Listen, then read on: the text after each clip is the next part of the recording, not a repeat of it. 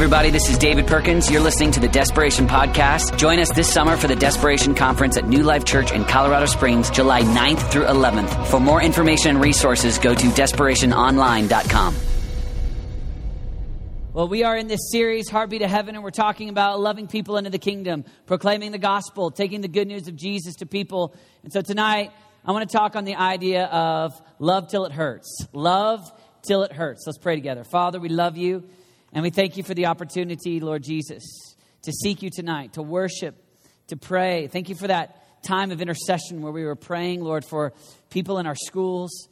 God, we ask that you would help each one of us to be the men and women that you've called us to be. We ask, Lord, that we would truly be your disciples. May it not be merely an idea. May it not be a category of our lives. May it consume us. In Jesus' name. And everybody said, amen. Amen. I want you to think about somebody in your school. I want you to think specifically of friends, people that you know that you've got a hard time with. I mean, someone that there might be a little bit of tension. And I want you to think of somebody that might be kind of uncool. Now, I know that that's mean to say and all that, but in your head, somebody that's like kind of rejected at your school. Then once you can think of somebody that maybe you have tension with, maybe someone who doesn't have a lot of friends, once you've got someone like that in your head, just stand to your feet. You can think of somebody like that. All right, just stand to your feet. Okay? Okay. So, if you look around, this embodies the fact that almost everybody in the room can think of somebody that they have tension with or somebody that they know that is perceived as kind of a loner or somebody that doesn't have many friends. You can have a seat and give yourself a hand for standing up, for using your own brain. Good job, well done. Where we're going to go tonight is we're going to go into a time where we are going to pray for those specific people. Does that make sense? All right, where we're going tonight is we're going to talk about you and I loving those people and praying for those people. A number of years ago, I went to Mexico. Anybody been to Mexico? I flew into Tampico, Mexico, and I went with some of my friends, and we were going from village to village, and we were going and talking to people about Jesus. And when we would go into the village, oftentimes they would prepare a meal for us. They knew ahead of time that we were coming. The missionary that we were working with had set it up so that the people in the village knew that we were going to come on that day. And so we would spend time hiking. It was June. It was super hot in the mountains of Mexico. And we'd hike in. I mean, I was drenched in sweat. And we'd walk into these little mountain villages. And what would happen is, a part of their custom, their tradition, is they would offer you a meal. We never went into a village where they didn't offer us a meal. And so we would go to probably 4 or 5 villages a day. And in every single village, they would offer you a meal, which sounds really cool if you are here in America and they're offering you Chipotle and potentially, Chili's. But this was different. They would offer us this food that was killing me.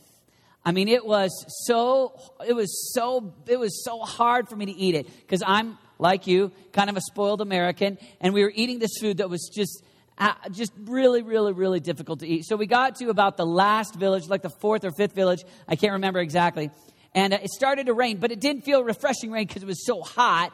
And it was like a hot rain. I was sweating. It was raining. I was soaked. And we got into this last village, and we went around to eat this last meal, and I knew it was going to be the last one of the day, but I was already so full. I was like sunburnt, and they offered us this plate of food, and I'm sitting there trying, that gag moment where you're just like, trying not to throw up. The truth is, I was in that moment where I was trying to keep it down, and I just kind of started to just like kind of push it aside a little bit, and I was determined to try to eat it, and so I'm starting to push it aside, and the missionary looks at me, and he says to me, "Eat it." And, kind of whispers it. And I just kind of looked at him like a man in pain. I just went, "Oh." And he looks down at me, and he goes, I said, "Eat it." And I'm miserable. I'm just in pain. And then he made this phrase. He looks at me, and he says, "How much do you love Jesus?" And I'm thinking to myself, what does eating this food and loving Jesus have to do with each other. Like, this is a painful moment. There's that very phrase, how much you love Jesus. And I'm like, no. This is martyrdom for me. This is the cross that I have to bear, right? I got to eat this food in Mexico. Later, I asked him, I said, what was? Because it was like fried. It was like real chewy. And so I'd like chew on it for a long time and, get it stuck in my teeth and chew some more. And I said, what was that? And the missionary said, you were eating fried armadillo. And I was like, awesome. His whole point, though, is that here you have these people and they put out their best. They put out what they had for us. And the way that we demonstrated that love to them was to do something extremely uncomfortable for we Americans. And that was to eat what they had given us, especially when you had gone meal after meal all day long. And it was uncomfortable. It was a form of sacrifice. It wasn't easy. Well, it was for me, especially, it was rather difficult. For you and for me, as you look at what it means to follow Jesus, what it means to be the hands and feet of Jesus, for you to love people, it's going to require sacrifice. In other words, Jesus said, if you love the people that love you, what good is that? Do not the Pharisees even do that? Jesus has invited us to love like he loves. And that is not just kind of a beautiful, kind of theoretical, kind of nice idea. I want you to think specifically about the people that you know, people that are in your life, that you can represent Jesus to by loving people that are hard to love. A moment ago, almost every single one of you stood when I had you try to think of someone. Most of the time, we want to just love the people, be friends with the people that are nice to us, be kind to the people that are kind to us. The challenge is to actually step out of your comfort zone and be so intentional about loving people that you love unlovable people or people that are hard to love. Or, I'll just say it, people at your school that maybe other people don't think are cool. Maybe that other people think are just are kind of the kids that are rejected. And I want you to think about how you can be the hands and feet of Jesus to the most broken kid at your school. I want you to think, even just kind of run movies in your mind. What would it look like? Now, I know the temptation is to live for your reputation. The temptation is to live for what will people think of me? How will people reject me? Will people think I'm okay? But I imagine if you and I start to love people so much that it actually costs us something. I'm not talking about just like, hey, I'm going to be friends with so-and-so, and they don't have many friends, so I'm going to be their friend. Then I'm going to feel good. They're going to feel good. Then I got a friend too. I'm talking about more than that. I'm talking about using the life of Jesus as our example, where he intentionally loved people in a way that was costly. And you and I embracing opportunities to be intentional about loving people when it's socially awkward, when it disrupts our comfort zone, when it seems like other people might think less of us because for some reason they view that person on a low status, you on a high status, and for you to become their friend would put you at a low status. But the reality is that Jesus became the servant of all. He became the least. His example is becoming the most broken. The scripture talks about how he was God and he became a man for you and for me. He became low. He wasn't born in a castle. He was born in a stable. He went to the lowest of the low. And then when you look at the life of Jesus, you see him constantly going to the outsiders and making them insiders. Our temptation is to always want to so be an insider that we will only connect with, talk to other insiders.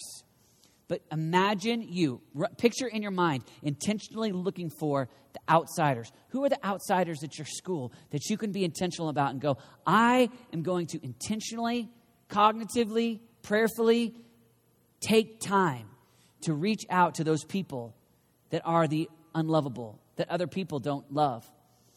Mother Teresa said, I have found the paradox that if you love until it hurts, there can be no more hurt, only more love. If you can love to where it costs you something, to where it hurts you a little bit. As we look at the life of Jesus, Jesus lived this. I find it interesting in Matthew 26:50, Jesus knows full well that Judas is going to betray him. Jesus has loved Judas. Jesus has called Judas. Jesus has even entrusted Judas. Judas was the treasurer. Judas was the one who took care of the money. Jesus had said, all right, I'm going to set up my kingdom. And there were 12 tribes in Israel. And Jesus said, I'm building a new Israel. And so I'll take 12 disciples and I'm ushering in a new kingdom. And I'm going to pick 12 people. And so that means he's picking 12 people that he really trusts. People that he really is going to pour his life into. People that he's going to love. And one of those betray him. Not just betray him like said something mean. We're talking about a betrayal that would cost him his life. We're talking about a betrayal that would cause him to go to the cross, to be whipped and beaten. You would think that Jesus would turn to Judas and be angry, that Jesus would possess some kind of wrath toward Judas. But I want you to see Jesus in Matthew 26:50, Jesus calls Judas, knowing full well that he's already betrayed him. Judas comes in with Roman guards to arrest Jesus, and Jesus calls him friend. I just find that stunning. I find it stunning that anybody would be able to look at their betrayer and call them friend. If you look at the way Jesus responds, even on the cross, there he is. You know the story. He's been beaten. He's been whipped. And he's being crucified on the cross. And there you have Jesus looking out at the very people who had cried out, crucify him, crucify him. The very people that had whipped him and put him on a cross. And Jesus looks to his Father and he says, Father, destroy these suckers, right? I got you. No. Jesus says, Father, forgive them. They know not what they do. You see it? Jesus has compassion. Jesus responds with kindness, with love. One more, when you look at Peter, Peter denies Jesus 3 times. I mean, Peter was Jesus' number one guy. And he denies that he even knows Jesus 3 times. And Jesus' response in John 21 to Peter is not wrath and anger, but it's acceptance, it's love. Peter, do you love me? Do you love me? Do you love me? And then he gives him an assignment. Go do what I had called you to do originally. I told you that you're a rock, and on this rock I was going to build my church. Now, Peter, go feed my sheep. Go feed my sheep. Go feed my sheep. And Jesus reinstates Peter. You see all of these different biblical examples of Jesus demonstrating love and kindness to those people that rejected him. But not just people that rejected him, but also to the outskirts. Jesus goes to the leper, the untouchable. I mean, the one that people would reject, because if you touched a leper, you would get leprosy and you would die. And so people with leprosy were pushed to the outskirts. They were outsiders. And Jesus goes to the leper and he heals him. Jesus goes to the woman with the issue of blood who was unclean. And other people say, stay far away. And Jesus goes, and you know the story. Jesus heals her. Jesus goes to the blind men who were low and poor. And Jesus goes to the blind men and heals. Jesus goes to the tax collector, Zacchaeus, the one that all the Jews didn't like because he would come in and he would represent the Romans, but he would tax his own people. He was perceived as one who had betrayed his very people. And Jesus went and he went to the house of Zacchaeus. Jesus went to over and over and over again. We see him partying with people that were considered socially unacceptable because they had rejected God. And Jesus goes to them. He goes over and over again to the outsider. And because he is ultimately he knows who he is. He's confident in who he is. Associating with people of low position does not rattle him. It's what he came to do. There is no status. Imagine if you saw through lenses people and there was no status. What if you saw like Jesus saw? What if we saw like Jesus saw? What if we started to try to be kingdom people where we didn't look and measure if we're going to befriend them or not based upon how cool they are or not, or how rejected they are, how awesome they are, how much they'll love me back if they've rejected me before? Jesus went to all the outsiders and he accepted. Jesus went to the very people that had betrayed him and he accepted. You have no license. You have no logic, no reason to say, I reject this person. If we're going to be true Christ followers, we take every opportunity to look at people and say, I will love you. I will accept you, no matter their status, no matter what they've done to you. Does that make sense? Are you tracking with me? And so we have Jesus setting the ultimate example. Jesus says to us in John 15:12, he says, my command is this, love each other as I have loved you. If you think about this, this is a strong statement. All those things I just talked about. And Jesus says, if you want to know how to love, do what I've been doing. Love as I have loved. I am your example. If you want to know what it looks like to love people and to be kind to people and to be an expression of Jesus to people, look at how Jesus acted, and that's your example. Look at the way that he loved. He said in Matthew 5:46, if you love those who love you, what reward will you get? This is really where most of us live. We will accept people once they accept us. We will love, and this is often how cliques are formed. This is often how, especially in youth culture, one of the big things that we talk about is cliques, and I don't want to be in a clique, or I'm kind of in a clique. All that cliques are is this insecurity that says, I'll accept you if you'll accept me. And it's actually the opposite of the Sermon on the Mount, where Jesus says, what good is it if you love people that just love you? The opportunity to be Christ-like is to say, a clique won't define me. I'm not going to just accept people that accept me. No, I'm going to accept all. I'm going to go to the outsider, and I'm going to be intentional about loving the outsider. And in so doing, you demonstrate what it looks like to be like Jesus. Elisabeth Elliot is a famous author, but her husband, Jim Elliot, they got married, went to Wheaton in Chicago, Christian school in Chicago, and they had the vision of being missionaries to reach this little tribe in Ecuador. And this tribe was known for being violent. And so Elisabeth Elliot and Jim Elliot, they decided to get married and try to reach these people. Jim Elliot could be successful in just about anything. And instead of doing all the things he could have done, he chose to give his life to reach this violent tribe in Ecuador. And Jim went down with some of his friends. And before they could even establish the work there, that tribe that Jim had been studying, praying for, hoping to reach with the gospel, murdered him. They killed him. And the story is pretty incredible because then Elisabeth Elliot, who clearly could have said, I'm going to reject those people. They killed my husband. She actually gave her life then to continue the continuation of what Jim started. And she went down. And she and the wives of the men who were murdered went down, and they reached this tribe in Ecuador. What causes someone to live a life like that? It's just loving the unlovable. It's Jesus inside of them. It's not logical. Our brain says, live for me. Only love people that love me. But what we see in their example are people that said, I'm going to be intentional about loving people, even if they don't love me back, even if they've hurt me, even if they've betrayed me. As you imagine people that you know, maybe in your school, maybe on a sports team, you know people, you can think of people that are the outsiders. You can probably think of people that are not even close to being insiders. I want you to imagine what it looks like for you to begin to be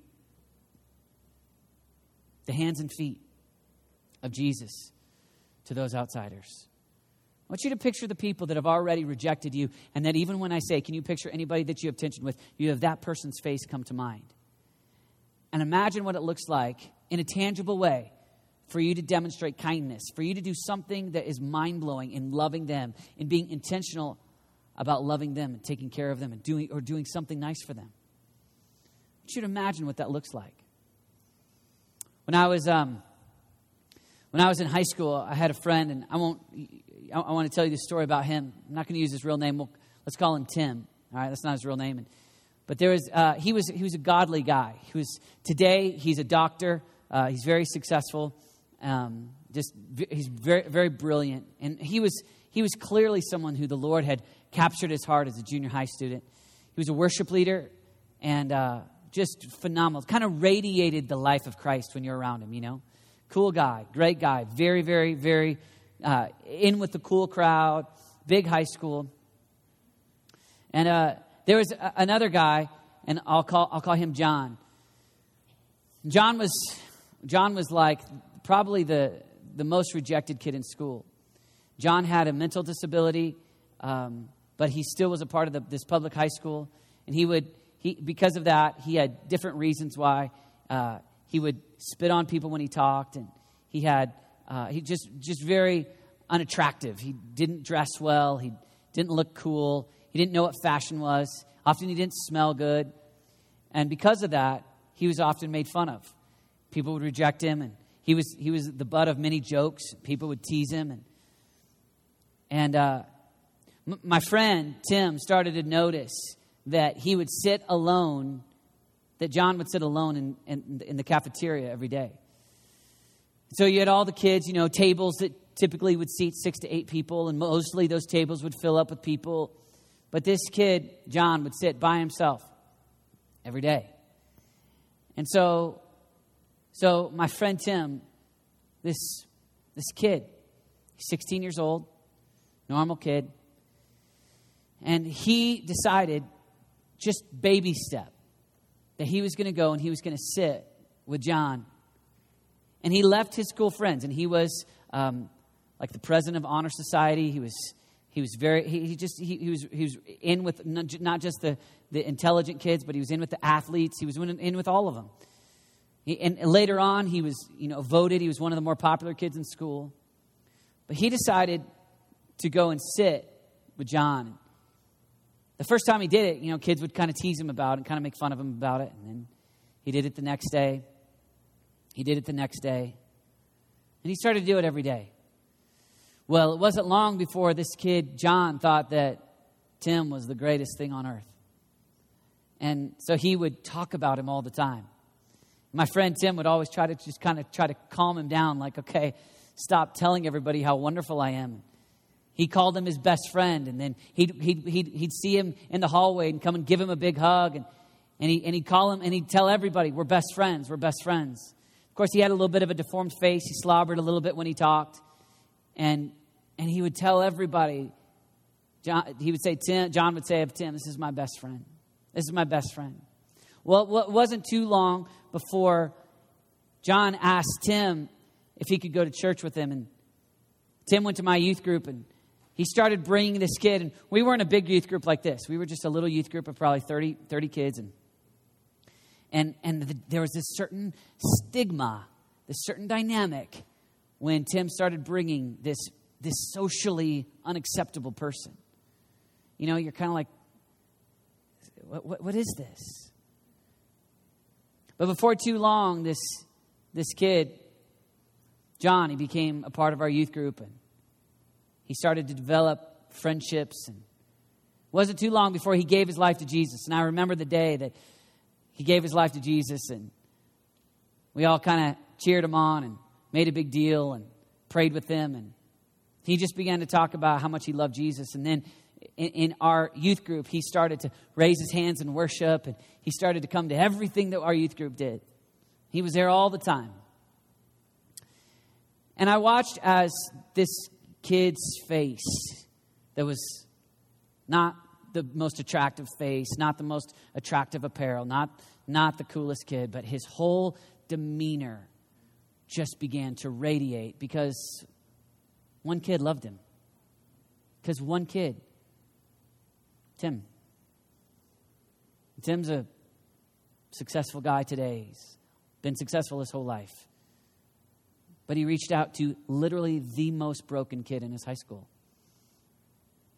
A year after we graduated from high school, John was in a car accident and died.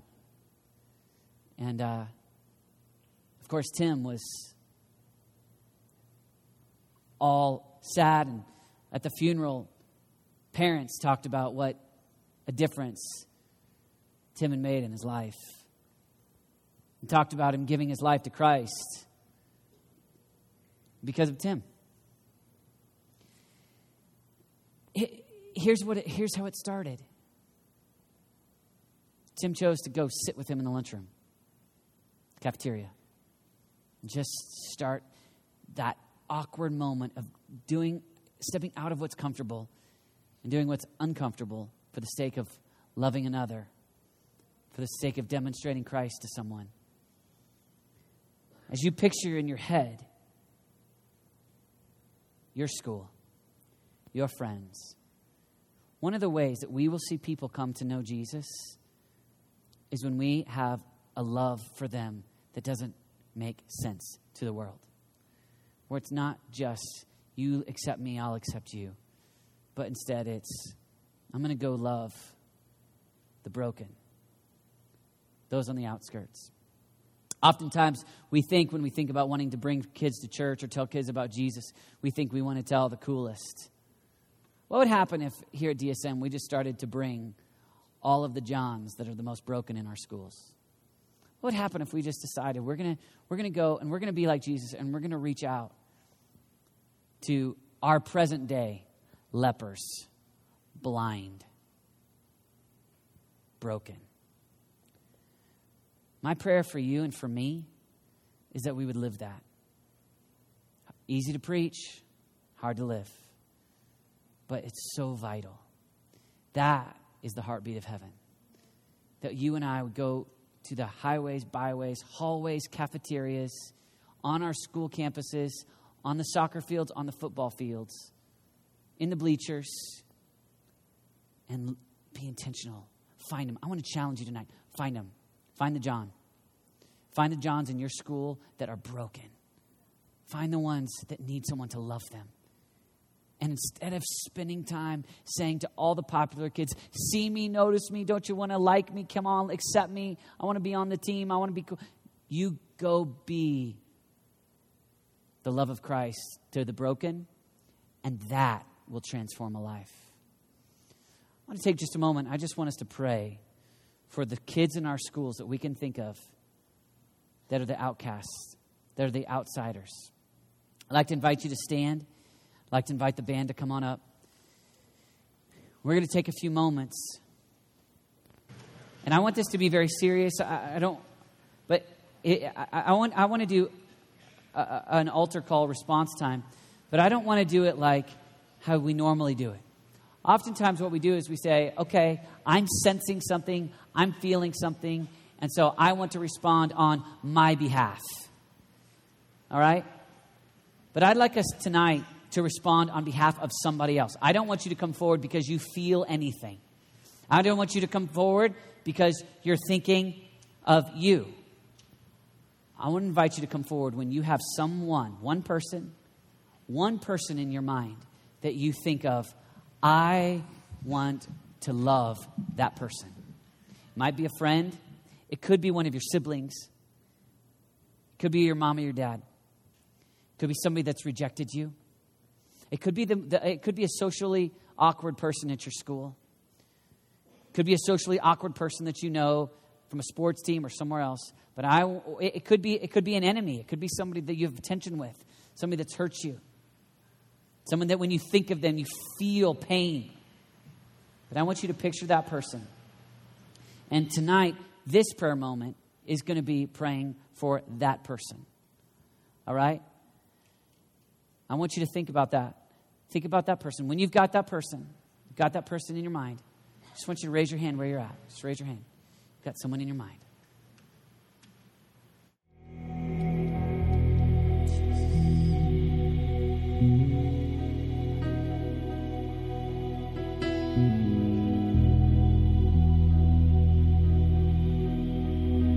Father, we want to be like you. And God, we lift up each one of these individuals, each one of these people that you've called us to love, that it's hard to love.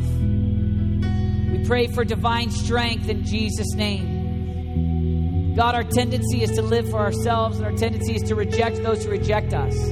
but we want to love those who reject us. We want to love those who have hurt us. So, Father, in Jesus' name, we pray for your strength. Holy Spirit, would you come, enable us. Help us to do something that it takes the Holy Spirit, it takes the love of God. In our own flesh, we'll never do it. But by your strength and in your power, God, we want to love people. We want to love like you love.